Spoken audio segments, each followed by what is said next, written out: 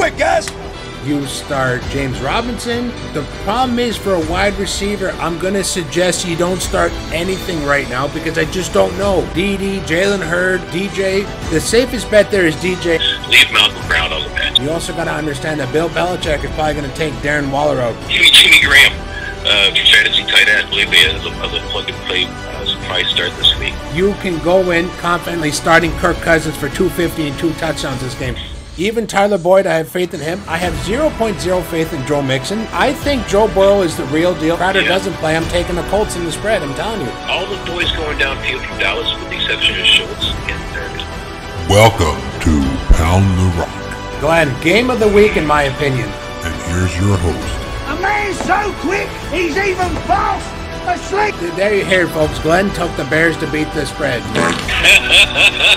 The steer-handed stingray. David Buller.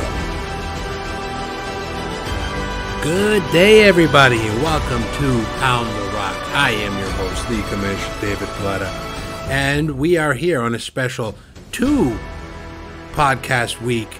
What we have figured out was we've been doing this podcast on Tuesday, and we give fantasy advice and we give betting advice, but what we're noticing is by the time we give everything out Tuesday, within 48 hours, most of our possible outcomes or predictions have possibly become extinct. Case in point, last week's Thursday night game, I was all over the Jaguars to beat the Dolphins.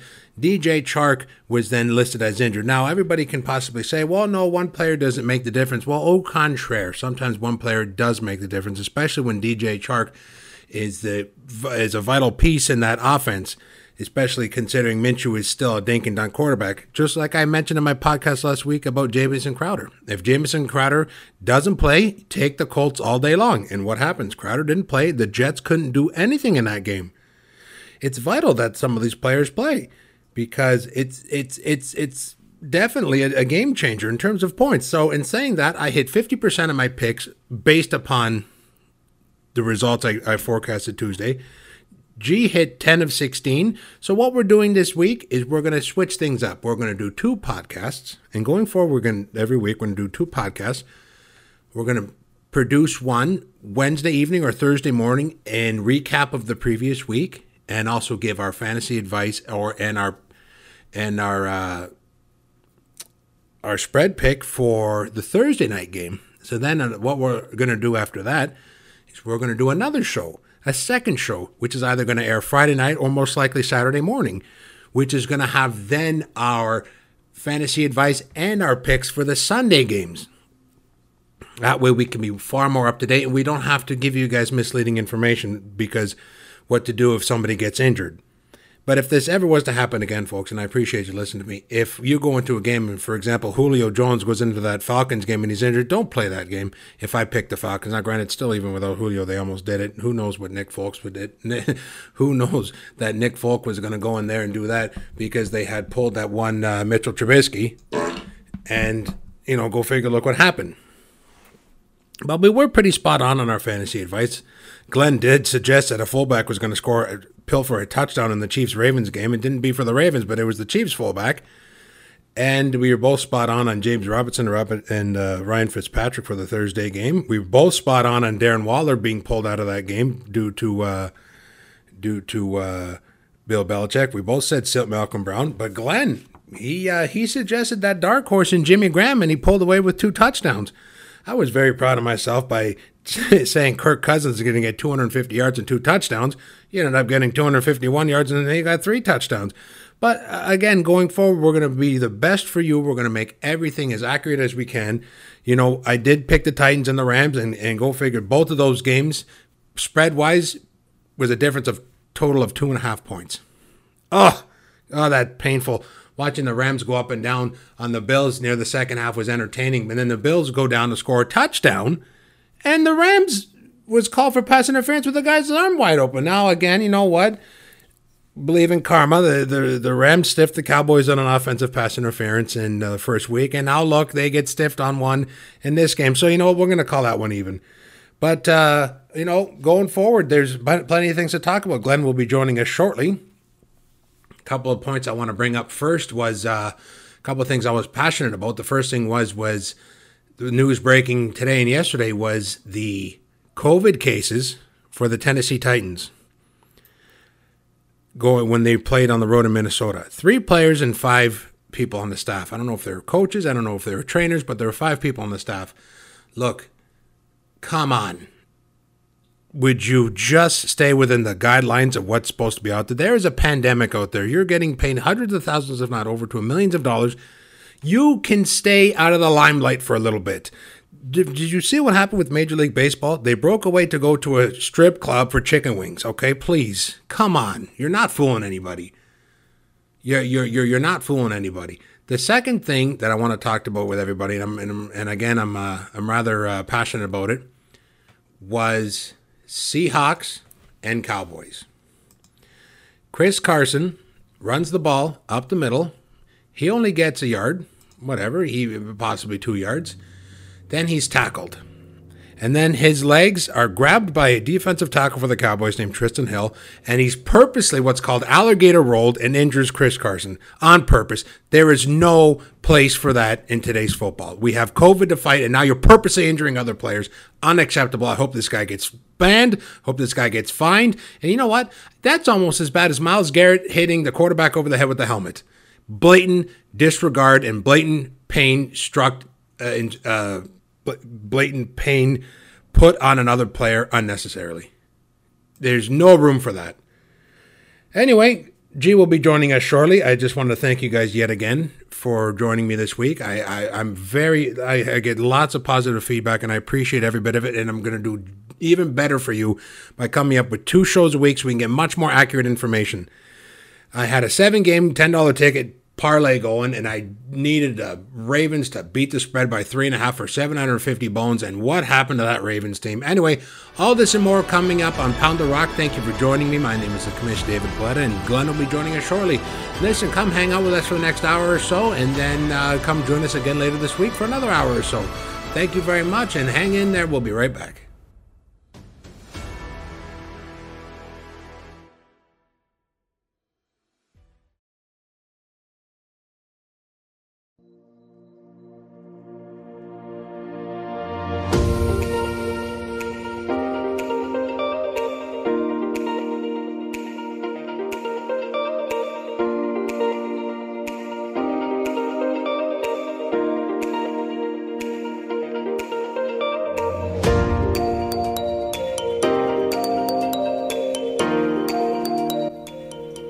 This week's episode of Pound the Rock is brought to you by Larry Plata Remax.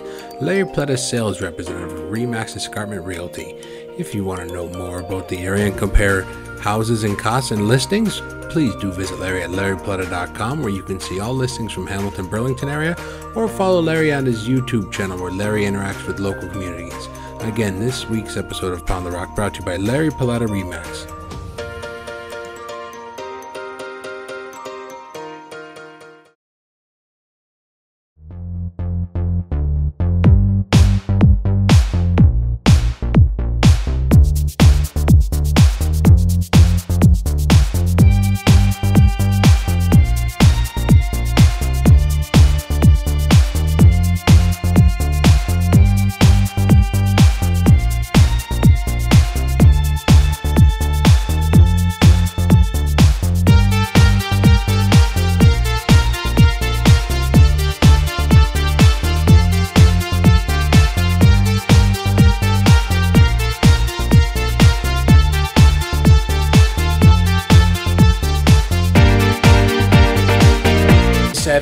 Is 2 names, Kareem Hunt and Nick Chubb.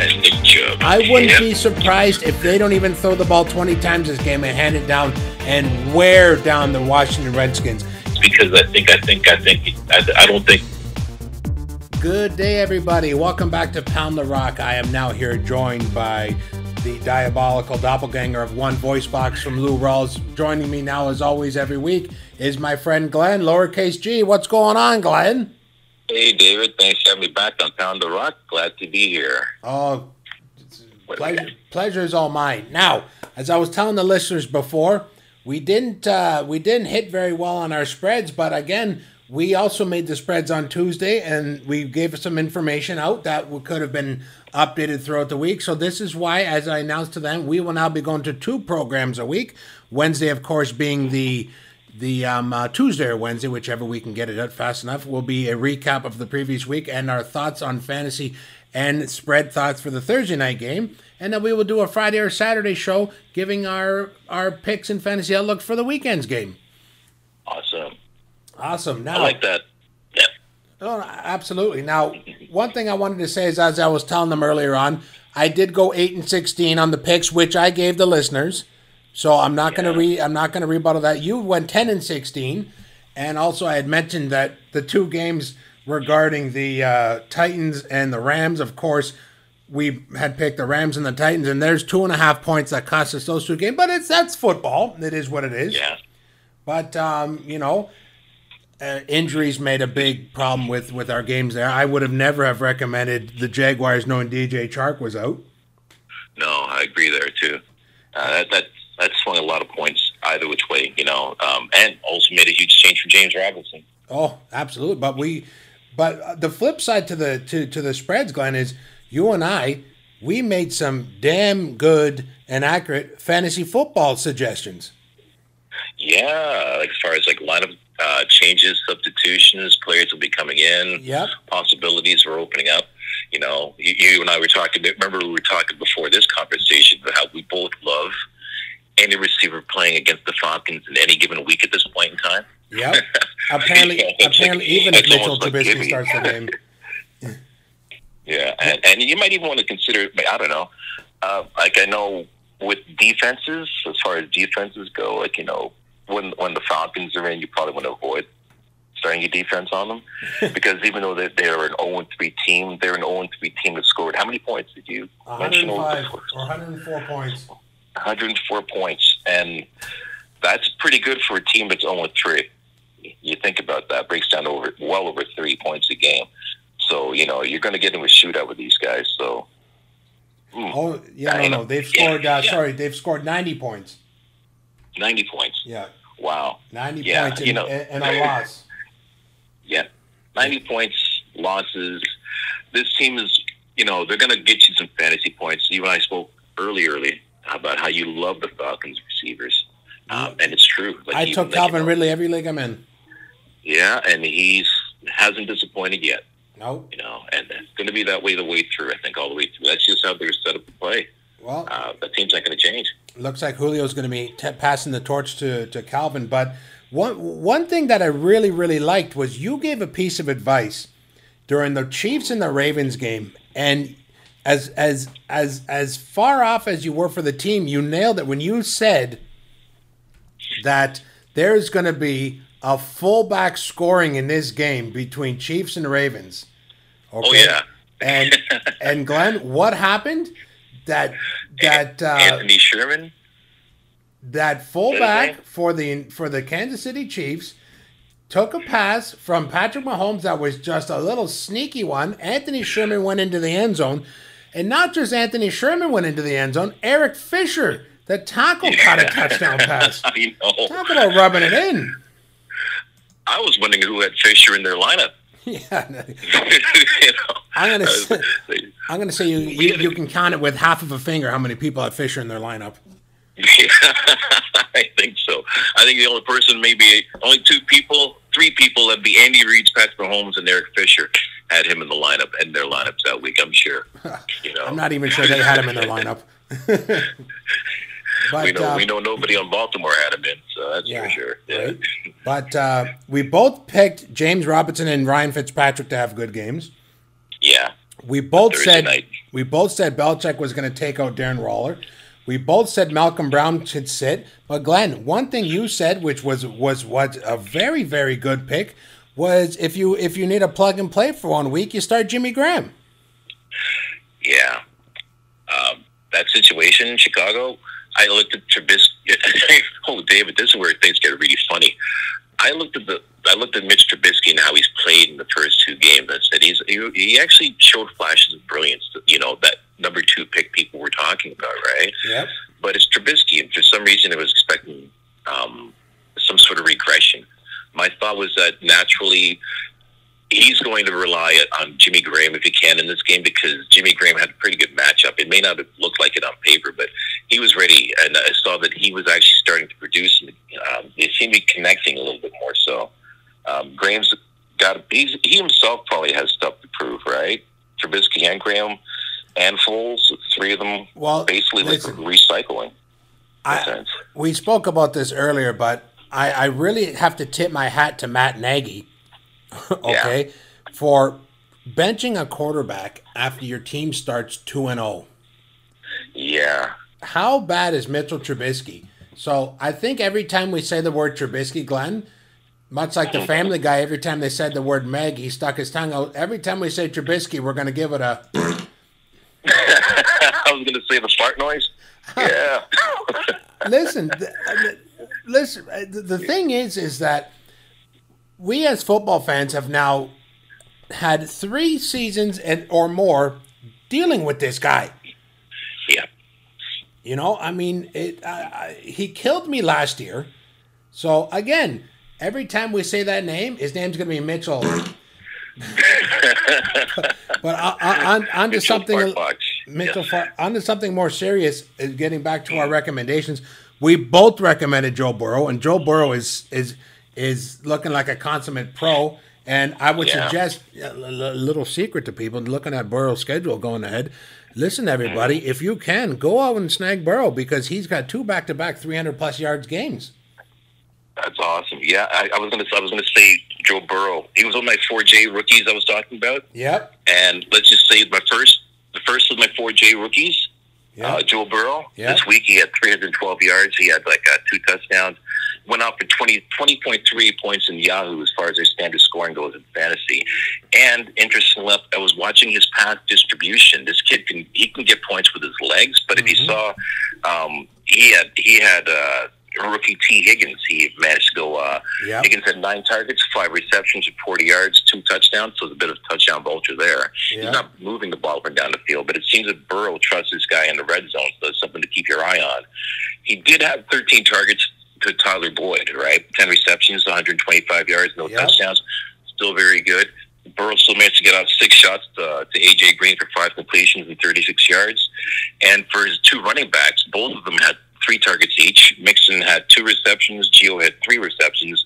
Mixon on his receptions only 16 yards, but Gio had 55 yards on his 3. So Gio we still see as the passing guy, passing back in that sense in some ways to Mixon for relief. But Burrow has a lot to go with right there. And I didn't even see I didn't even check out the results with the tight end, but at this point, he seems to be connecting with everybody he needs to. Yeah, I took your advice last week and picked up Sample in a couple leagues, because Sample's got a really good schedule going forward. So I left him on the bench. He didn't seem to light it up. Maybe people caught on to it. But I want to allude on to the Bengals. Glenn, 3 weeks, Joe Mixon's got 60 touches, and Joe Mixon's got nothing done. Now, since week 1 podcast, I've never been a fan of Mixon. Not that I don't think the guy's talented, but I just don't think that fantasy-wise, a running back can have a prosperous season when teams are down, and especially, that's number 1, especially number 2, you don't have much of an offensive line. Like, there's no Cowboys or Colts offensive line in front of you. You've got a rookie quarterback. Your team is behind, and for some reason, I don't think Joe Burrow, who ironically had Clyde Edwards-Helaire in LSU, dumped the pass off to him all the time. He's throwing it to Giovanni Bernard. Yeah. It's not the same talent level, but, his familiarity as far as what Joe Burrow is familiar with doing and has his strengths.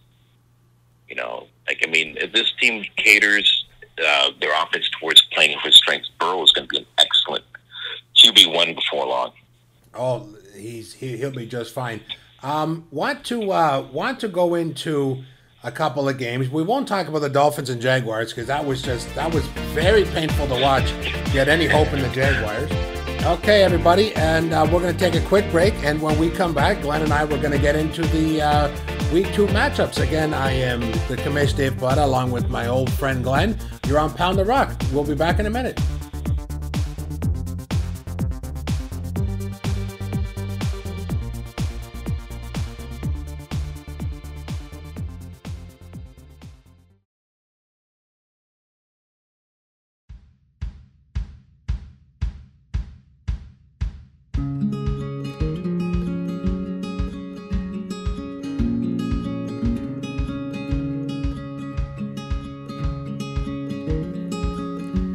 This week's episode of Pound the Rock is brought to you by Harvest Cannabis Company.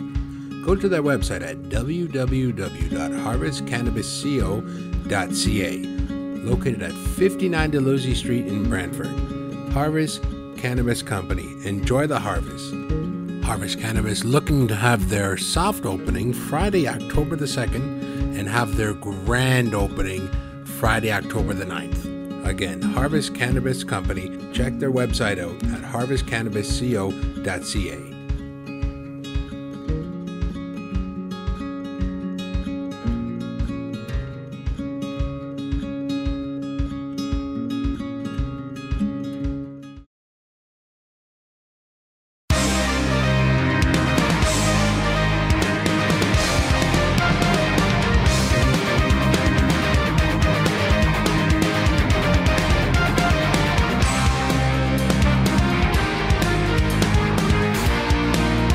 Good day, everybody. Welcome back to Pound the Rock. I am your host, the Commish, David Plata. With me, as always, is the doppelganger of Lou Rawls, Glen, lowercase g.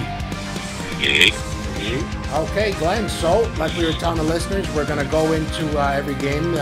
This week, you had a highlight point. You wanted to talk about the 4 Js. I believe one of those 4 Js is involved with the Dolphins and Jaguars game. Talk about it.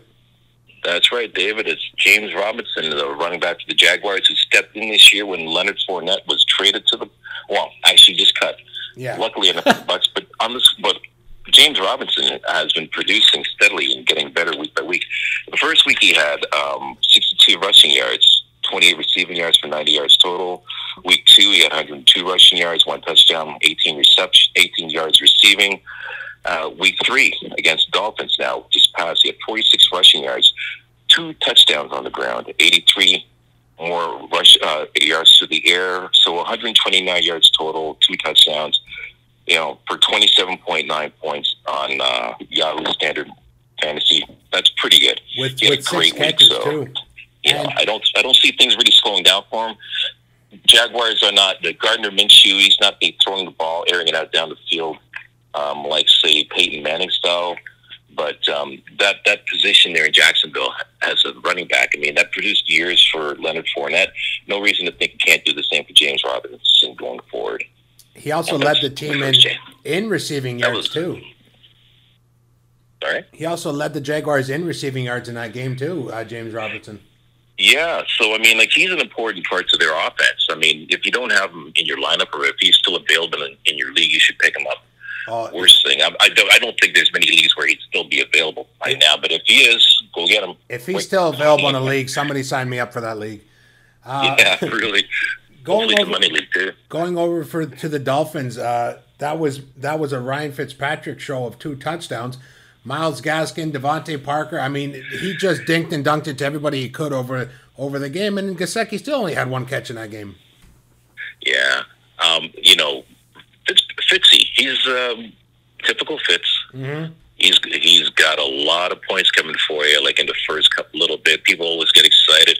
I've had him on lineup in my roster a few times where I'm going, man, this guy's really, really great, and then somewhere halfway he'll show up to disappoint you. But for now, I'd keep riding that Ryan Fitzpatrick truck wagon all the way to I have to circle the wagons and then call the Buffalo Bills to save me or something. I'm not sure. We'll see.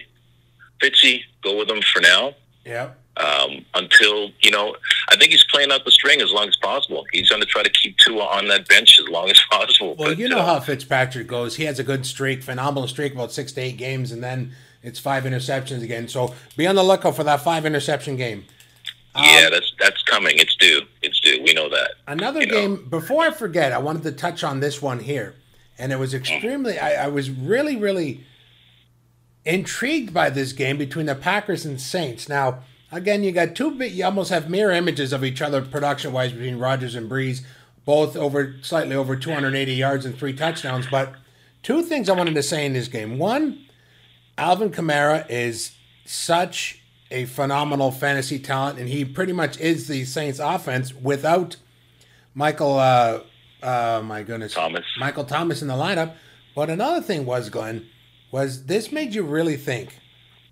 You see, Green Bay's got the ball. It's late in the fourth quarter. Rodgers hard counts the defense. This is a road game for Green Bay. I know. And he hard counted the home team defense. It just goes to show you, Glenn, the impact of what it's like to not have a home field crowd. Yeah, as we were saying earlier in the year, this is a different year. Things are going to be a little odd. Weirdness happens. And you never see the Saints jump offside on a hard count at home. No, ever. Or anybody. No, anybody, yeah, exactly, because the crowd noise, the 12th man they speak of, in Seattle, you've got it. New Orleans, you have it. Anywhere you have a dome where there's a raucous crowd, or even in Kansas City, they get really loud there, too. They drown out so the opposite team, the offense can't get their signals in, and it causes all sorts of confusion. But this way, Aaron Rodgers, I saw him do that hard count, made the New Orleans lineman jump. I was like, oh my God. Free play. We're in a different league now than last year, that's for sure. Free play. Because now this guy on the road, he has the advantage. Yep. Wow. And that flipped. And now you've got a guy like Rodgers. 13 wins for him this year is not inconceivable. He's already he's already 25% the way there. On the topic of road, no road team advantage, no home team advantage, the Chiefs went into Baltimore and they handled the Ravens. Wow. Handled the Ravens. I mean, I was watching this game because if you were following our podcast, I had a 7-gamer going. $10 would have paid $750. The last game I needed was the Ravens. The Ravens run down the field. They're playing coy. They went the first drive of the game, they should have kept going up the middle, but they decided to get fancy and go on the outside, and they kicked a field goal. Right then and there, the Ravens were doomed, simply because the Chiefs had no crowd noise to worry about, and it was just man on man. And the second the Chiefs got that first touchdown, granted they missed the extra point, but the second the Chiefs got that first touchdown, the Ravens played from behind. The Ravens are no good from behind. Yeah. Lamar Jackson threw 97 yards. Yeah, but there's two things going here in that situation, though, right? There is, as you said, there's a lack of crowd noise to give the home field advantage, but also there's a psychology. The Ravens are like, they feel they could beat anybody in the league, and they can, but they've lost a couple games in a row now to KC, right? Yeah. Mahomes and those guys are still the champions, and when I saw that first touchdown, to me it was almost like, okay, I'm not sure what to expect at this point, because Baltimore isn't playing like I thought they would at that point. Even at halftime going in, I thought they would have had more coming out, and they had a little bit, but they really didn't have an answer for KC, because the difference in this game, okay, as opposed to what KC was doing before, I remember going into this game thinking KC can't play in this game the way that they have all year. No. You can't afford to put yourself in a hole and try to come back on these guys.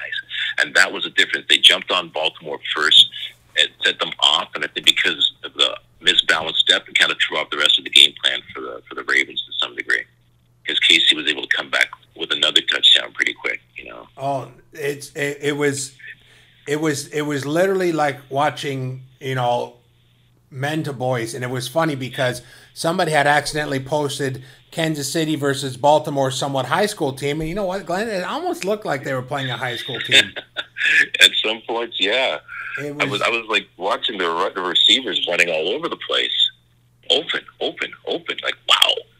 Hardman was open. Watkins was open. Watkins was open a lot. Hardman dropped the pass right off his chest in the end zone. I know. It's you think about how much more damage KC could have done in that game. Yeah. All other things aside, right? Games like this happen even between two very evenly matched teams, where one team can just go off on the next. If these two teams had to play each other again in the finals, in the playoffs right now, I wouldn't sleep on Baltimore. I still wouldn't sleep on the Ravens, because it's the hardest thing to do is to actually sweep a team in the year. And right? you might have a point, but Baltimore needs to improve if they're going to beat the Chiefs. Fantasy-wise going forward, how do you feel about Lamar Jackson? Oh, absolutely confident. Okay. Yeah. You have one. Everybody can have one game where they're not so great in the air, right? But if it came down to it, where you had Lamar Jackson and then you had, for example, let's say a Dak Prescott, who are you starting? Well, me, David, I always go look at my matchups. True. I assess my lineup, and I'll look at the best matchup. Now, Dak isn't playing lights out. Dak is playing without a contract right now, in a sense, too. Yeah. So there's no reason to think he's going to slow down in his production anytime soon. If anything, I think he's going to keep it at a high level as long as possible, maybe even up it a little bit towards the end of the year, if nothing's signed, because he's playing for his money again. And we saw what he did last year. He finished top 10 quite easily. Was he number 5 or 6 last year? No, he was top Dak 5. was up there. Actually, I think he was, depending on the league, I think he was 4th. Yeah, all depending on the league. Dak was a top 10 quarterback, and he's playing like it again this year. There's like I said, it really depends on the matchup. If Lamar's got a matchup, say, against Baltimore again, maybe I don't take that. But if Dak has a matchup against anybody in the NFC East,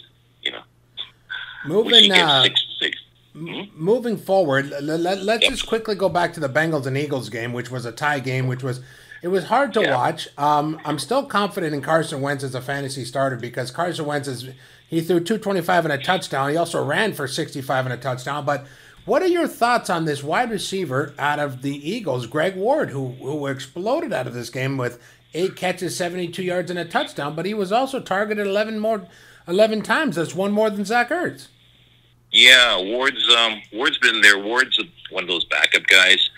He's been with the Eagles for a few years now, and he's managed to be a plug-and-play receiver later on in the year because Eagles receivers, for some reason, just have injuries galore. Yeah, but Carson's also inaccurate with that long ball. Just like when everybody got excited about Boston Scott the first week. And I was like, nah, don't worry about it because there'll be more injuries in this Eagle backfield. That's how it always goes. You look at the receivers going back for the Philadelphia over the years. Most of their aerial attack is done through tight end. No, well, now it is. Yeah, it's unfortunate. Yeah, but isn't Goddard out for a bit? Goddard's hurt right now. He's on the IR. But Zach is still there. Ertz is still there. Ertz is still there. Ertz has been known to be like a power mover on his own. So if he goes back to production like what he's had before, I mean, there's no reason to worry about Carson Wentz in Philly and Ertz because Carson Wentz has been working with basically a patch-up receiver group even the year when they won Super Bowl. I also feel that they had all their receivers were healthy. The play calling in this game was rough. The Eagles' offensive line was rough. Carson Wentz almost looked shy. Miles Sanders looked good. How can he not against the Bengals? Joe Burrow looked cool as ice, and you even mentioned him. But another player I'm bringing up is Joe Mixon. Is he not in the Bengals' plans? Does Burrows not like him? It's just one of those things where I know he's got a good schedule going forward, but is he in their plans, Glenn? Mixon's interesting because he's functional as a running back. But the thing is, what does Burrow's game plan? What are they building around Joe Burrow right now? Is it a dink and dunk plan where maybe he gets a lot of short passes to move the ball up the field? In that case, maybe they'll use Mixon just as a distraction, play action type of thing, or do they keep going? Say,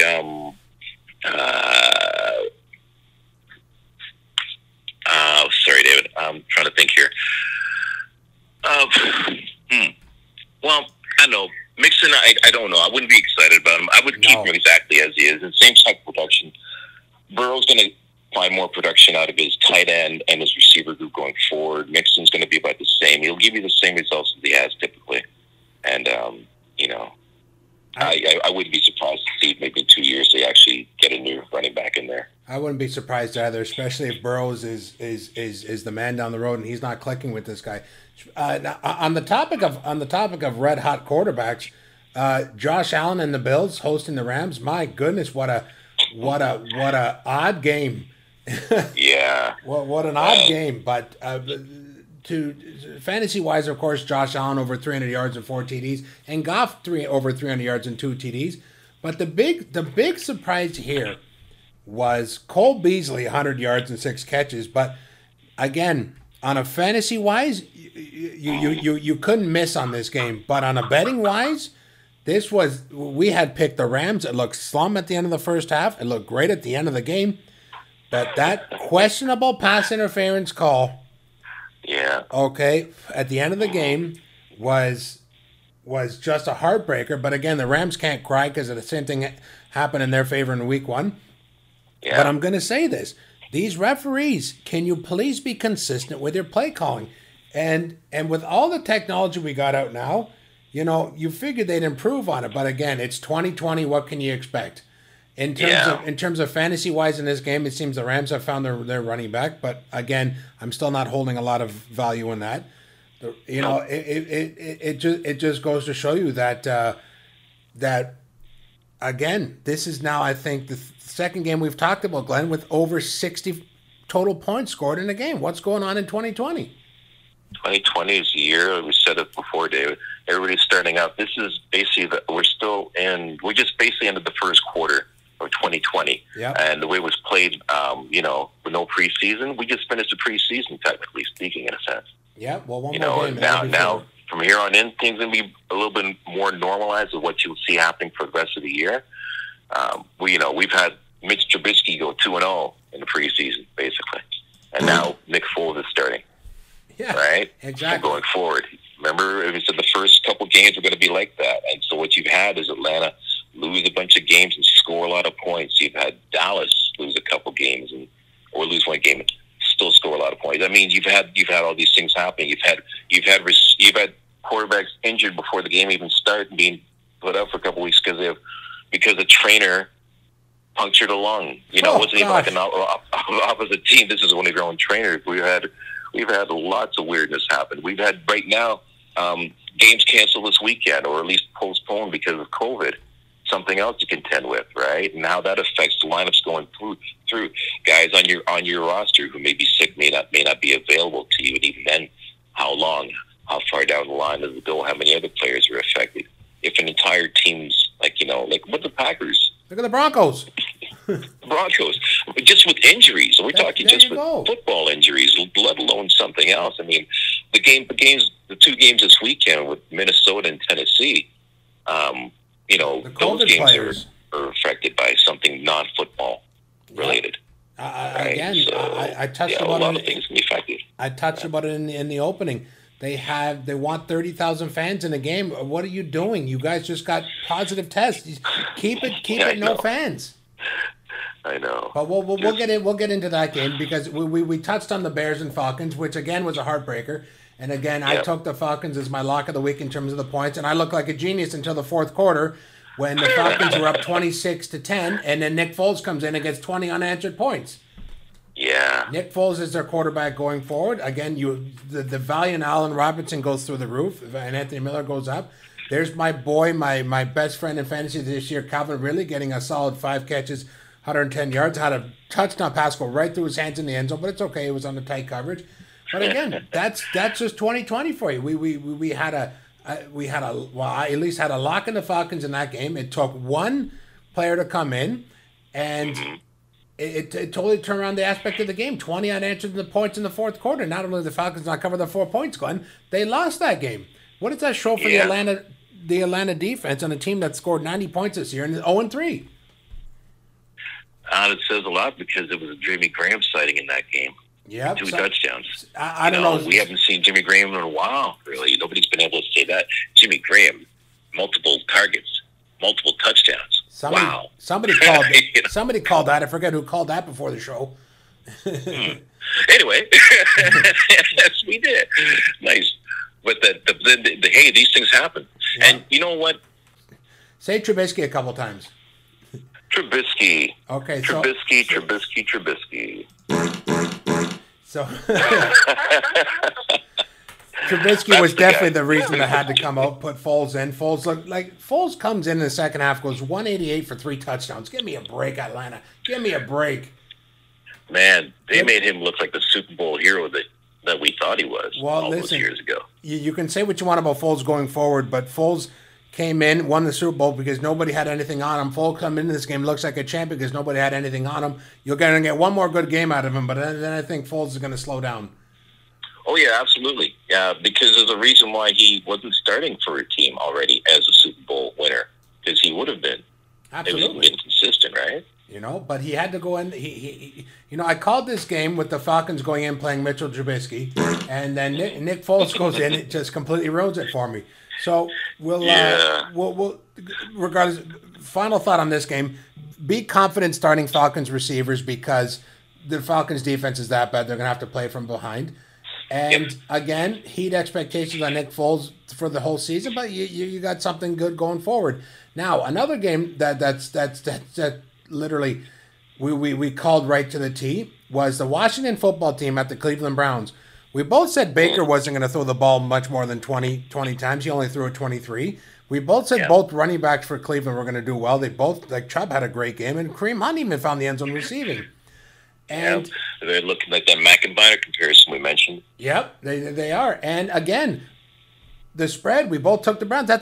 Since when has Cleveland ever been favored 7 points and pulled that spread off? We called it. Whenever they usually lose those games. Yeah, they usually lose them by about 30. By at least 2 touchdowns. Yeah. Holy crow. So, again, here's an interesting tidbit I want you to touch on. We knew Chubb did well. Beckham going forward, you can only start when Cleveland's in a shootout. You love McLaurin. McLaurin does well. Gibson is okay. But Haskins, 224, 2 touchdowns, 3 interceptions. Glenn, there are rumors that Dwayne Haskins might be getting pulled. Well, I think Riverboat Ron is going to stick with his quarterback for now. He understands I think patience is what you're going to find a lot with Rivera in regards to Haskins. Yep. Simply because Haskins is a young player still, right? He's still learning quite a lot. He still has quite a bit to go. And Rivera came in and he got this guy. He's got to see. The kid was still number 1 quarterback Ohio State. He has actually shown signs that he's getting better. I think in terms of like week by week progression, I think that's what Rivera is going to be looking at, week by week progression. Because remember, Rivera coached Cam Newton before. Yep. Right, and Haskins is somewhat a big body guy, not as big as Newton. Rivera went to the Super Bowl with Cam Newton. Yeah. I think Rivera can work with this kid given time. I just trust in the coach in that sense. If the coach sticks with him, then Haskins will develop slowly over time. You see, like how Gardner is developing a little bit in Jacksonville. Yeah, I think Minshew himself is like that too. Like a guy that you just need to give him a little time. Well, and you'll see what you'll get. Especially in a season like this, and especially with the off season, the Redskins. Washington has Washington. I know what you mean. Maybe every time we say Redskins, we should say, but the Washington football team, the big W. We just call them the W. We just call them Washington. So this game here is one I know you want to allude on with a player that you have a little projection for. The 49ers and the Giants. How bad are both New York teams? Because both New York teams, over the span of 3 games, neither of them has eclipsed 38 points total over 3 games. And the 49ers just went in, and Nick Mullins put up 343 yards and a touchdown. Daniel Jones was screaming for his life. He threw 179 yards, no touchdowns. He was also their leading rusher at 5 attempts and 49 yards. How in God's name could you have any fantasy assurity in the Giants, at least for the next schedule? I know they have a weaker schedule going downward. The last back 8 of the season. But going forward, in terms of the Niners, it's literally putting your hands into a bag of bits and bytes. You pull it out, you never know what you're going to get. But the Giants is there's Glenn, I'm having a tough time having confidence in anybody for them fantasy wise. Yeah, the Giants are tough because they have that injury to Saquon is huge. That injury, and then the injury to Sterling Shepard was something else. And then you're just looking at the injured players in the Giants lineup are like their keys. Yeah. Saquon going down was hard. Yeah. That I mean, but Saquon injury totally affected the entire Giants lineup like that. It's not as if it was just, if it was Shepard or just Ingram being out or something. That would, really wouldn't affect a lot of the other things, but this one does. Saquon being out totally affects every other Giant on the roster, and it brings them down as far as I'm concerned. It just makes it easier to key on these guys. They don't really have much else. Daniel Jones, sure. Or said about Daniel Jones, but if he doesn't have Saquon in the backfield, and with the team he has, they're doomed. I think Ingram would be great if you could rely on him to stay healthy, but you can't even do that. It was on the other side of the ball from the Giants. San Francisco, the Niners. I do believe you. I do believe you made a really long shot pick with one Jeff Wilson. Glenn, explain. Jeff Wilson Jr. I said he's a bit of a touchdown vulture. I've used him before like this. I mean, with guys being hurt, Wilson's somebody with a trust down in the red zone with the carries. I've seen him do that before. When Mostert came in last year, before Mostert started dominating, Wilson was the guy that they went to in the end zone a lot to fill in for those spots there if McKinnon or somebody else wasn't powerful enough to get through. But in addition to Wilson being a touchdown vulture within the red zone like that, he also picked up 54 yards in receptions for one touchdown as well. I'm surprised. 3 targets, 3 receptions for 54 yards. So, a sneaky little guy to have on your roster as long as the guys in that San Francisco backfield are banged up right now. Take Wilson, stick him on your roster if you need to fill in a flex. So trust me on this one. That game was rather easily handled by the 49ers despite injuries, so we know what to feel of the Giants going forward. Another really intriguing game was this next game, the Texans at the Steelers. The Texans came out guns a-blazing, scored 21 points in the first half. Even my boy Will Fuller caught a touchdown. But then they did nothing in the second half, and now that the Steelers came back and win. Steelers came back and won the 5.5 point spread on them. Steelers just looked good, Glenn. Eric Ebron woke up a little bit with 5 for 50 and a touchdown, but the Steelers look good. I think I have confidence in them going forward. I have to say, I'm impressed with the Texans, even though they're 0-3, but the Texans have an 0-3 against the Chiefs, the Ravens, and the Steelers. Yeah, and really, most teams who are not in the top 6 in the AFC would probably have that kind of record with that kind of start. Yep. You're looking at probably the 2 best teams in the AFC and probably 2 of the best defenses in the AFC to start your year, first 3 games. I think you might have all 3 of the best defenses in the AFC because Spagnuolo is just calling it this year. Spagnuolo's amazing. As the D coordinator of the Chiefs. Like, he shut down... I don't want to say he shut down, but he extremely slowed down that Ravens offense and Lamar Jackson. And on the other side, how can you go wrong when you've got Patrick Mahomes? But regardless, let's not get away from this game. I'm going forward in terms of our betting. I hope teams sleep on the Texans because the Texans will be beating spreads. And I think so. But a flip side, what I want to say to this is, the Steelers are a big bad 3-0. But the Steelers are a big, bad 3-0 against who, Glenn? They're, number 1, the 0-3 Texans. Okay? Yeah. Number 2, the 0-3 Broncos. And number 3, the 0-3 Giants. Yeah. The 0-3 Bronco game is when I called Denver actually upset Pittsburgh in, too. And Denver almost did. It came down to the wire. But one thing that's going to be interesting about this game, about both teams going forward, is we have to look. If the Pittsburgh Steelers are favored heavy, you might want to lean towards their opponent. If the Texans' opponents are favored heavy, you might want to lean towards the Texans. That's exactly what I was thinking. Mm-hmm. Along that line, I mean, you have to look and see the quality of the competition they've played so far and what they've done. And it's a lot of these spreads are based upon people just assuming game records. It's like, well, hold on, game records against who? Right. The Steelers have had they're 3-0, but it's 3-0 against teams that aren't expected to make the playoffs. Their combined opponents in this year, the Steelers is 0-9. Right on. You might as well be playing the Jets every day and call yourself the Paper Bowl champion or something. Listen, the Jets. We'll get into the Jets later. Believe me. On the top of enigma teams, the Raiders and the Patriots. I'm having a real tough time believing that the Raiders can go and score a total of 68 points over the first two games and get held to 20 points over the game with the Patriots. When I made the prediction of having the Raiders keep this close, I didn't think that the Raiders came off an emotional Monday night game. They had a short week, and I didn't know how riddled they were with injuries. Henry Ruggs, he's injured now. And Belichick took Waller out of this game. We both called it, and the Raiders could not go up and down the field. The Patriots handled the Raiders with Rex Burkhead. Yeah. Ball control. Absolutely. The Patriots are going to give you a different game every week on offense. That's just Belichick. He's just smart like that. He'll take away whatever you're doing on offense, and then he'll do whatever he needs to do on offense to win. So Burkhead's incredible fantasy performance this weekend. I wouldn't expect that every week. I'm going to expect that maybe one every 6 weeks, because that's what New England does. I don't expect that at all for the year again. You know what's annoying? you know what's annoying, Glenn? Is I had a props ticket, and I needed Sony Michel last week to get 19 rushing yards, and he got 14. And this week he goes out for 117. Give me a break. Yeah.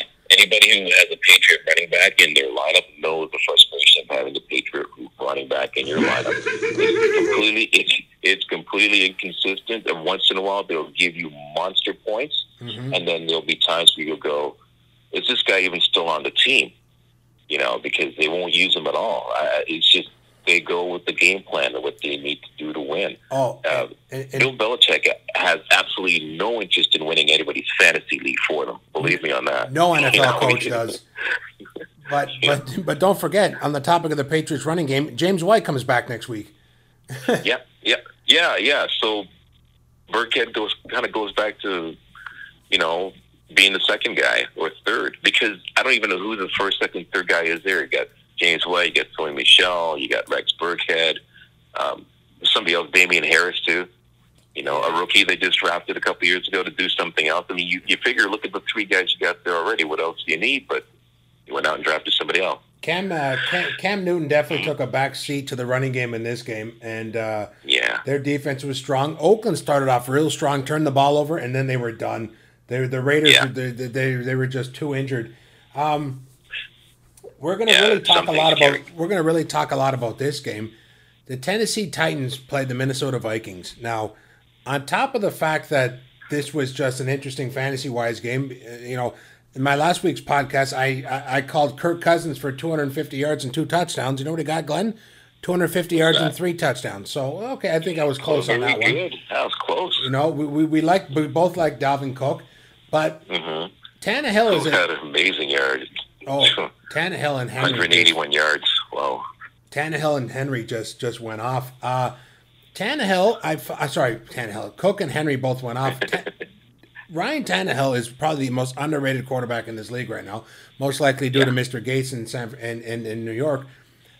You've always loved this Justin Jefferson, and look what he did. He had 7 for, I think, $175 and a touchdown. Yeah, he's one of my Jays I want to talk about there. Okay, why don't you talk about Mr. Justin Jefferson? All right, so Justin Jefferson this weekend, for the Vikings, he came into week 3. He had 6 targets coming into week 3. Week 3 alone, he had 9 targets, 7 receptions, 175 yards. Now, like I said, over the first 2 weeks, he only had 6 targets, and not that many yards, but he had 4 more targets in this game on week 3 than Adam Thielen, the number 1 guy in Minnesota. So at this point, people are saying Stephon who? Yeah. Because this kid with 175 yards, 1 touchdown in 1 game, 7 receptions, 9 targets. Like I said, 4 more targets than your number 1 guy there, Adam Thielen.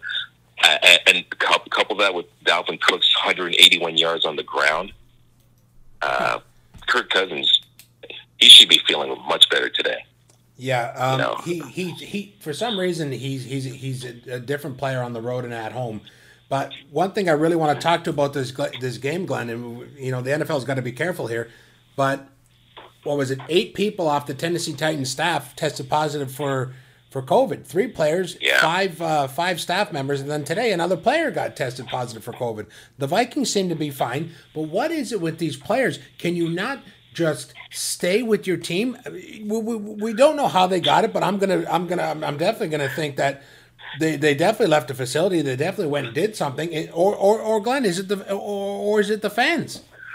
But wow. But one thing I will tell the NFL, they are reacting very, very confidently. If they need to postpone the Steelers and Titans game, they will. I do believe it's already getting pushed to Monday night or Tuesday night. But come on, people in the NFL. Come on, everybody involved. You guys are out there very fortunate that you're playing right now. Roger Goodell, the NFL, they have done everything they possibly can to keep COVID under wraps so people can play, so people can watch. Please don't be selfish and ruin it for everybody. It only takes one. And, the league is full of tons of them. It's just a matter of keeping those guys under control. Oh. You saw what happened with basketball in their bubble. They still, even with all the discipline and sensibility, they still had problems with the occasional person who wanted to go get chicken wings or have some baseball. Strange girl show up in their room. I mean, for real, seriously. Yeah. As somebody else there who's probably practicing the responsible behavior and taking care of not just yourself but your teammates, that would really bother me. That, if one of my teammates did that. Oh my God. Okay, well, you're not really watching out for me, man. And all of a sudden that's going to change the whole shift dynamic as far as the team and how they perform, perhaps. No, Glenn, I'm a high risk, so I have to spend a lot of times in my house, and again, well, that's good for me because I was able to get enough time to start this podcast. But again, this country that we live in, Canada, is already back to almost square one with the amount of cases that they've had, and players, you just got to know better. That's all I'm going to say. We're going to drop it. We're going to move on, and unfortunately, we're going to go off to possibly the worst situation than COVID and talk about the New York Jets. Now, oh my God, that's bad. New York who? Oh my God. Yeah, the Jets. How many wins there? Zero. Now, here's something weird. Green. When we made our predictions last week, the Jets played the Colts. I said if Jamison Crowder plays, they're going to keep it closer. Can one player impact a victory? Possibly, but it can definitely impact the points. Yep. The Jets played the Colts. They had 0 people on offense. They didn't have Bell. Poor Sam Darnold's running for his life. Braxton Berrios caught a pass and got blown coverage, tricked in the end zone. Crowder didn't play. I took the Colts. They even bumped the spread from 10.5 to 12.5. I didn't matter. Listen, you want to know something funny? This is how bad the Jets are. If Phillip Rivers came out and he did the same offense that they did at the end of the Waterboy, where you had him kneel, "How do you like my new offense?" The defense and special teams, just sitting on that field, the defense scored 2 touchdowns. They got a safety, and the special teams got a field goal. They would have won 19-7. They still would have beat the 11.5 point spread, Glenn. Which is ridiculous. Which is absolutely ridiculous. Fantasy-wise for this game, the only thing that was an impact was the Colts defense. Yeah. Going forward with that, I like the Colts defense going forward, but the bigger note is I like any defense against the New York Jets. Absolutely. If you got a defense starting against the Jets that week, start them because you're going to probably get turnovers. You're not going to have a lot of points scored against you, so you look good. This of all the games, this was the game I made the least amount of notes on because it was just painful to watch. Yeah, I kind of got that way with both New York teams this year, to be quite honest with you. Yeah, watching both of them is like, I don't know, I'm better off watching like a Pop Warner game or something like that, Well, at least Pop Warner, you could say, I could do a better job if I was in there. Oh yeah, it's the armchair quarterback in me. We're coach. Here we are. We're there. Watching another painful game, not as painful, but somewhat painful. The Panthers and the Chargers, Glenn, the Chargers just couldn't do anything right. I understand Justin Herbert threw for 330 yards and a touchdown, but, they didn't manage the game right. Teddy Bridgewater managed that game, and they were able to beat them 21-6. I had the Chargers 7 points all day long after they almost beat the Chiefs. But one thing is that we did call Keenan Allen to have a big game, 13 for 132. He even had a touchdown. But listen, Glenn, tell me, Justin Herbert, is he the real deal going forward? Justin Herbert, with the 330 yards, 1 touchdown, he still had an interception and a lost fumble. Okay, so we'll clean that up. Good. He only had 15.7 points in Yahoo Fantasy, even with the 300-yard game and touchdown. But, what's going on with Justin Herbert is that he's resurrected Keenan Allen back to fantasy relevance. Yep. Super fantasy relevance. Keenan was like a top 5 receiver this week. And I think for the year he's going to be like this. So as long as Justin's in there, Keenan's value stays up. Not only that, we're looking at Hunter Henry, Austin Eckler. Eckler. He had the 11 targets. Yeah. And 11 receptions for 84 yards. Yep. That was his value just went back up with Herbert. Yeah, that's Herbert in there, right? So Herbert, that's week 2 of Herbert. There were expectations to start. You pointed out something earlier about Nick Foles. Like, great, I'll start him this game. But third game comes around. This team's had time to prep for me, so I don't know. Yeah. Herbert, we're basically seeing, as we talked about, this was the first quarter of the year. Basically, our preseason's over now. So next time Herbert starts, we get to really see what we get. Yep. He had a good game. Don't get me wrong. Glenn, who did Nick Foles replace? Who's what? Who did Nick Foles replace? Trubisky. Oh yeah, Mitch Trubisky. Yeah, that's who Foles replaced. And you couldn't be more right as to Herbert's next game. But before we branch off of this game, listen, I kind of really like Mike Davis, and for fantasy wise, because he's almost like, I'm going to say 80% of Christian McCaffrey. And I did something in a league, like I'm in a cash league, and I think you're in it with me, where I'm, it's kind of not even fair what's going on. So somebody had McCaffrey, and it wasn't me. Yeah. So I waited 24 hours before Mike Davis. I gave this person a chance. The next day, he didn't pick up Mike Davis, so I picked him up and put him in the flex. Listen, I saw that. He's an incredible, valuable starter until McCaffrey comes back. Yep. He will keep getting you points in that position, too. Yep. He caught 8 passes. Again, once McCaffrey comes back, then, of course, you can you can keep him on the flex. Listen, we spoke about the ugly Jets. We spoke about the ugly Chargers. Let's go on to another game and speak about something even uglier, and that's the Denver Broncos. And I took a lot of notes in this game. The biggest note that I put about 6 stars beside, Denver offense is bad. It's not that their offense is bad. Yes, they're bad. No, they're not bad. Yes, they are. Their offense is injured. Their offense is missing, literally missing. You don't have your starting quarterback. You don't have your starting running back. Currently, their offense is missing your lineman too, right? Yeah. Aren't you? You're missing a lot of key people, even on the defensive side. It's tough to win a lot of games like the way in the division where the number 1 team is the Chiefs. You have to play them twice already in the year, and the other teams in the league in that division are getting better. And they also just lost to Tom Brady. They lost to the Steelers the week before, and they had the Titans the week before that. This poor team is just getting beaten up.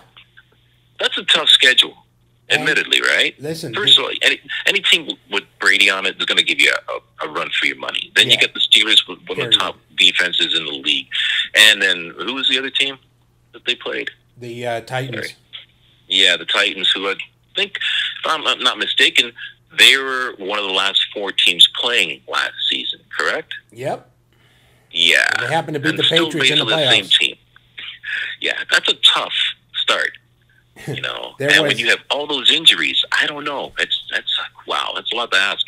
There's a couple interesting stats in this game. The first one that's interesting: Mike Williams, 2 catches, 2 yards, 2 touchdowns. Okay. Yeah. And bizarre stat that is, but hey, Yep. And then that's a touchdown vulture. Last week we were talking. Hey, Glenn, can you start Jeff Driscoll after he went 256 and a touchdown 2 times against the Steelers? And then the answer to that is no. Now at the end of the first half, Driscoll goes 6 for 6, 74 yards and a touchdown. So okay, we got a chance. No. Yeah. Yeah, 5 points. Things change quick. 5 total points in the second half made that a painful watch. Safety on Driscoll in the end zone. But one thing is that this is kind of interesting. Brett Rippon, Mark Rippon's nephew, went in and he went 8 for 8, drove the ball down the field. Apparently, he's very smart. He took a shot in the end zone and got intercepted. So he impressed him enough to say, hey, you know what? You play Thursday night against the Jets. Here's the thing. If you're plagued with injuries and you're in a 2-quarterback league, Glenn, can you start Mark Rippon against the Jets? Or not Mark Rippon. Can you start Brett Rippon against the Jets? Yeah. Why not? Why not? It's the Jets. Absolutely. Glenn, me and you. That's my recommendation. Me and you can play against the Jets. Any quarterback you have this year against the Jets, start them. But to elude off of that game before I put that to rest, I think Brady going forward is going to be fine. The Buccaneers running game is hodgepodge. If you don't have him, don't worry about it. Jerry Jeudy is only going to improve. And again, to the next game, because this one here almost hurts me as much as the Detroit Lions beat the Arizona Cardinals 26-23. Kyler Murray. Surprise. Kyler Murray got too bloody cocky in this game. He threw passes that he shouldn't have, and they were intercepted. And that's the difference. That's the only difference in this game. Was Kyler Murray's 3 turnovers. Hopkins went nuts for 10 for 137. Murray even had a great game with 270, 2 touchdowns, passing touchdown. He even ran one in. He is an absolute physical force out there. I'm still calling him for MVP this year, even though Russell and Mahomes seem to be running away. No, but Murray, if he doesn't make mistakes and throw those 3 interceptions, we're not even talking about this game going to the Lions. I think Murray lost this game for them. Listen, Stafford did what Stafford does, 272 touchdowns. Good seeing Galladay back. After he made his debut after a hamstring injury. I like seeing players come back. But Glenn, going forward, I have 0.0 loss in confidence in the Arizona Cardinals. Yeah, I'm still up on the Cards. Detroit's not as bad a team as their record indicates. They lose a lot of close games. But listen, Detroit was very lucky to be in that game. Kyler was, again, it happens with young players when they have this ability. They just get cocky. And he made three. He made a beautiful pass to Andy Isabel in the back of the end zone that was unreal. He ran a touchdown in where he even juked me out watching him. But again, those three cocky interceptions shouldn't have happened. Yeah. Well, like I said, I'm still up with the Cards because I think it's just a matter in that case with the play calling. You know, Detroit, like I said, Detroit's not. For as much as they lose a lot of close games, and they happen to win a close game for a change. That's the only difference here. Else we'd be talking about the same old usual story with Detroit. They're 0-4. Cardinals look good. Okay, so maybe Kyler looked a little shaky at times, but he otherwise impressed because he won the game. They didn't win the game. Comes right down to it. I think there was probably a couple of situations where they could have made different calls. You know, I mean, they have a game plan, and they seem to be following a script to a book. At some points, I kind of wondered what the calls were. Like you said, okay, maybe you don't make those throws. Maybe try running the ball. Try a little play action or something. Try something different. Murray can carry the ball, but he can also throw it. He's got more than capable receivers in his backfield. Yep, he was just a little cocky. You know, and you got Larry Fitzgerald, guy. Yep, I got Larry Fitzgerald, guy. Okay, Glenn, one last game before we take a quick break, and we can talk about the Thursday night game between the Broncos and Jets, which I've dubbed. So let's talk about the Cowboys and Seahawks, which was quite an entertaining game to watch. Glenn, there was 8 touchdowns passing in this game. There was almost 800 yards passing in this game.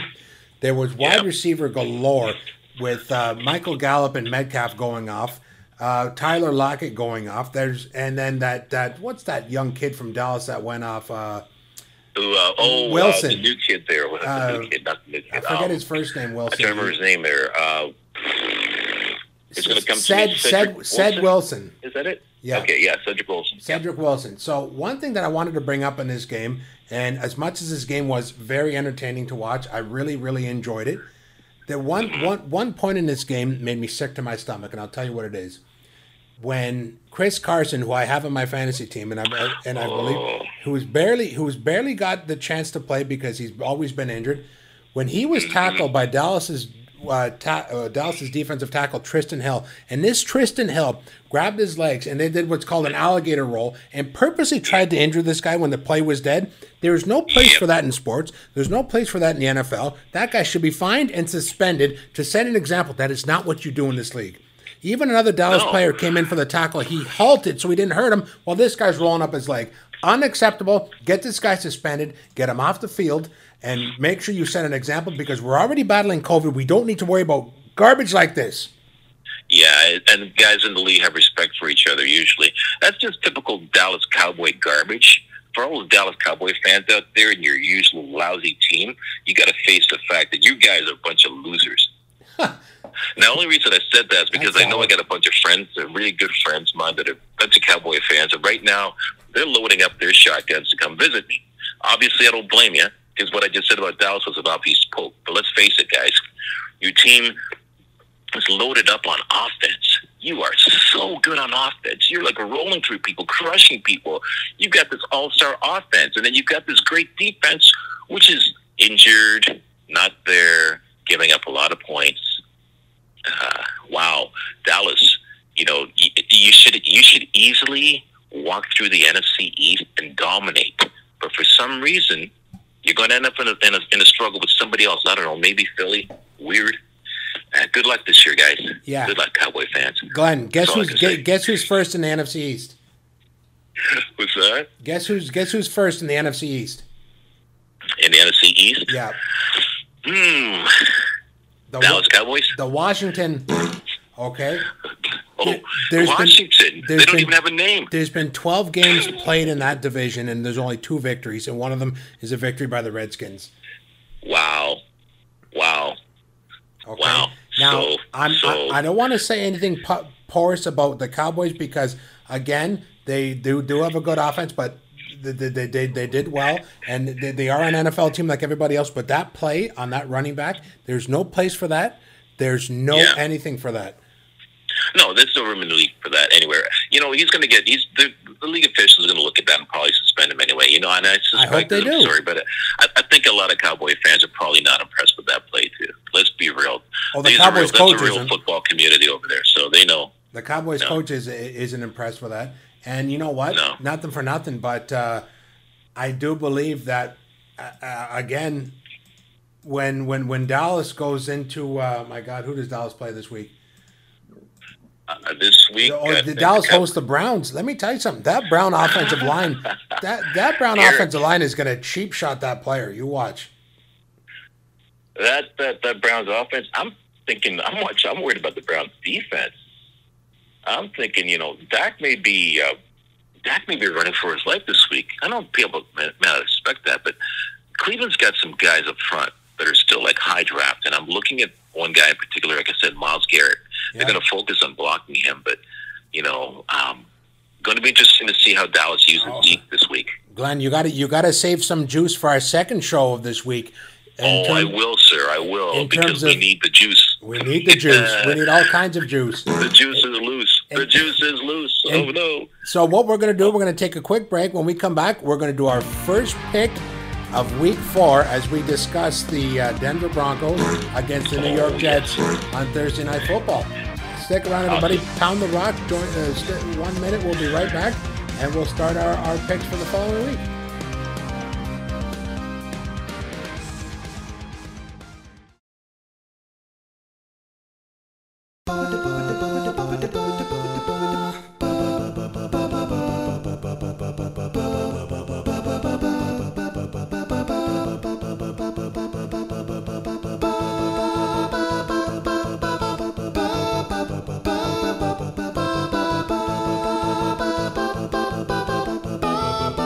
Good day, everybody, and welcome back to Pound the Rock. I am your host, the Commish, David Plata, and with me, as always, is Senior Lou Raw's doppelganger, Glenn, lowercase g, joining me as we are going to break down our Week 4 first pick.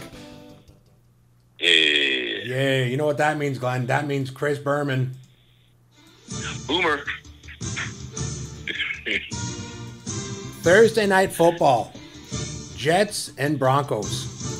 I wish we had a better game to debut our 2 episode a week podcast.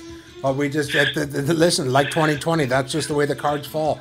Going into this game, let's start with my take on fantasy-wise. So, Bronco, let me just say this right now. This is literally going to be one of those times where you see soccer players fighting and they're turning their heads away and swinging their hands back and forth with each other. So I'm going to say if you've got anybody on Denver on offense that you want to play, think twice. Melvin Gordon, I think, is a solid play because he's the only solid asset that Denver has in terms of anybody that can be consistent. I think if you're really, really stuck, like I said earlier, I think you could possibly start Brett Rippon, but don't expect a lot out of it. Again, Jerry Jeudy's going to get you possibly 6 for 6, 60, I mean. As for the Jets, if Jamison Crowder plays, that's the only one I'm going to suggest. I'm not going to suggest Darnold. I'm not going to suggest Frank Gore. I'm going to suggest Jamison Crowder, Jeudy, Gordon, and a slight suggestion for Brett Rippon. But the one play I really do like this week is the Denver Bronco defense. That's the one play I like this week. In saying that, after seeing what the Colts did against the Jets last week, it doesn't matter who plays the Jets. Unfortunately, it's Denver this week. I have to take the Broncos this week because the Broncos have just shown up a little bit more in games. Like last week they didn't show up in the second half against the Bucs, but they're just riddled with injury. And I know that they're injured, but the Jets just aren't passionate. The Broncos, I think, can pull this one off in New York. Give me the Broncos -1. Glenn, what do you think, fantasy-wise? I am with you in all those areas there, David. Everything you just said there. But I want to include with the Jets. I want to throw a little notch. Add somebody else in here. Oh, why not? Aside from Crowder, I want to throw the little guy, Braxton Berrios. Nobody's really looking at him, but I saw him play, and for some reason, I started to think back to Wayne Forbett and thinking, remember how Wayne Forbett was there, and he was like always contributing, and nobody really kind of paid attention to him. And Forbett was always there. One day you see Corbett's like the number one guy in New York. Consistency in play and just reliability. I think, considering that the Jets are in such a bad state right now, and Berrios has been one of the more recently. He's been one of the more effective receivers. He has been basically like Sam Darnold's little go-to plug every now and then, especially with no Crowder. Without Crowder or those guys in there, right? Oh, absolutely. Listen, if Jamison Crowder doesn't play, Braxton Berrios is definitely a good flex play. Yeah, so I'm looking at Berrios as well. In addition to that, and Broncos, Rippon, his nephew, he's still good. All the guys here, like you said, on Denver, and especially the Denver defense. Like I said, points to be had against this Jets offense, right? So give me those guys all day. Denver +4. Oh, wow. I think Denver is going to beat the Jets, and they're going to beat them by more than a field goal. Oh, that's my belief. I don't even want to make a wager. It's 1 point. I'm going to stick with the 1 point if it's anything more. If Denver wins this game 7-6, I'm happy. You'd be happy. Oh, I'll be happy at this point. But I mean, like, I just don't know what to expect. You don't want to lose to the Jets. No. Yeah. Nobody wants to lose to the Jets. That's what it comes down to. Especially right now. The Jets. No. The Jets don't have any passion, Glenn. It's nothing. It's not that the Jets are a bad football team. I get in the riddle with injury with Bell and Crowder being out, but man, oh man, they don't like Gase. What the heck's Gase first? Alex? No. Adam Gase. Adam Gase. They don't like Adam Gase on that team, and nothing for nothing. He looks like an escaped mad scientist from a mental institution. Yeah. I think nowadays when the fans refer to gangrene in New York, that's Jets, and I'm referring to them as a loving, like that's the way we are, the kind of wishing gangrene. We can just cut these guys off and lose them. That'd be a good idea. Get somebody else in here. Give me a wooden leg in the place of the New York Jets. Jets fans might take that this year. Listen, you guys are really bad. Glenn, maybe me and you, never mind players, maybe me and you should just go coach the Jets. I don't know. The Jets lose a lot of BETS, I bet you. A lot of those guys probably feel that way. It's funny. You look at the Jets. The Jets have been on a downhill since week 1. They scored 17 points in week 1. They lost 27-17. They scored 13 points in week 2 and lose 31-13 to the banged-up 49ers. And this week, they got a healthy Colts team. They only score 7 points, so they went 17-13-7 in terms of point scoring. And Glenn, the Colts sat their starters in the fourth quarter because the game was done. Again, the Colts defense scored 16 points, 2 touchdowns, and a safety. Yeah. Well, I don't know. The Jets have been in rebuilding mode since like week 1 of the 1970 season, so I don't know what to tell you. At this point, we're not getting any closer to a championship anytime soon with these guys. Even when they had the New York Sack Exchange, just not to give them a bit of hope. No, I'm looking. The Jets are just stuck in losing. Everything about them right now is bad cases. Gase is not the guy I go to for fantasy points. If anything, the guys on Gase's roster would look at when they go to other teams. Yes. Improving. Oh, Tannehill Seems to be consistent, yeah. So that's one thing is, you can get yourself somebody who's on a New York, on the Jets roster who's doing half decent fantasy-wise. You might want to lock them in if you think they're getting traded or something or going to another team, because wherever they end up, they'll probably do better. Listen, let's agree to agree on this time. This doesn't happen very often, but we're both taking Denver. You say Denver by 4. I say Denver by an inch. Yep. To me, it doesn't matter as long as they win. Give me Denver in 4 yards, yeah. But the thing here is that it's just a matter of Denver's injured. Like they're literally down. I think 6 or 7 starting positions, maybe even 8 starting positions, and the Jets are down 2 players, and the Jets still can't pull it together. So again, it starts from the top. Leaning heavily on the Broncos. Yeah. Yeah. The Jets are the Jets. Anyway, Jets are the Jets. Listen, Glenn, we got to do this again. We'll see you in a few days. Let's just put a nice happy red bow on this program, and we'll call it a program. It was nice. We got everything we needed covered. We spoke about COVID. Buddy. We spoke about where we went right, where we went wrong, and look forward to seeing you in a couple of days. J's. All right. Let's find the 4 J's quickly, and I will see you soon, buddy. Yep, your 4 J's. Good call, Glenn. Who are those 4 J's again? Keep an eye out for. We're talking to 2 Justins. We're talking Herbert and Jefferson. Yep. We're talking Joe Burrow, and we're talking James Robinson. Okay. Running back for the Jaguars. People, you heard it. Buy low and then enjoy. Yes, 4 rookie J's. Okay, everybody. Thank you for joining us on Pound the Rock. I'm your host, David Paletta, and we will talk to you in a couple days. Glenn, thank you very much. Thanks, David. Take care.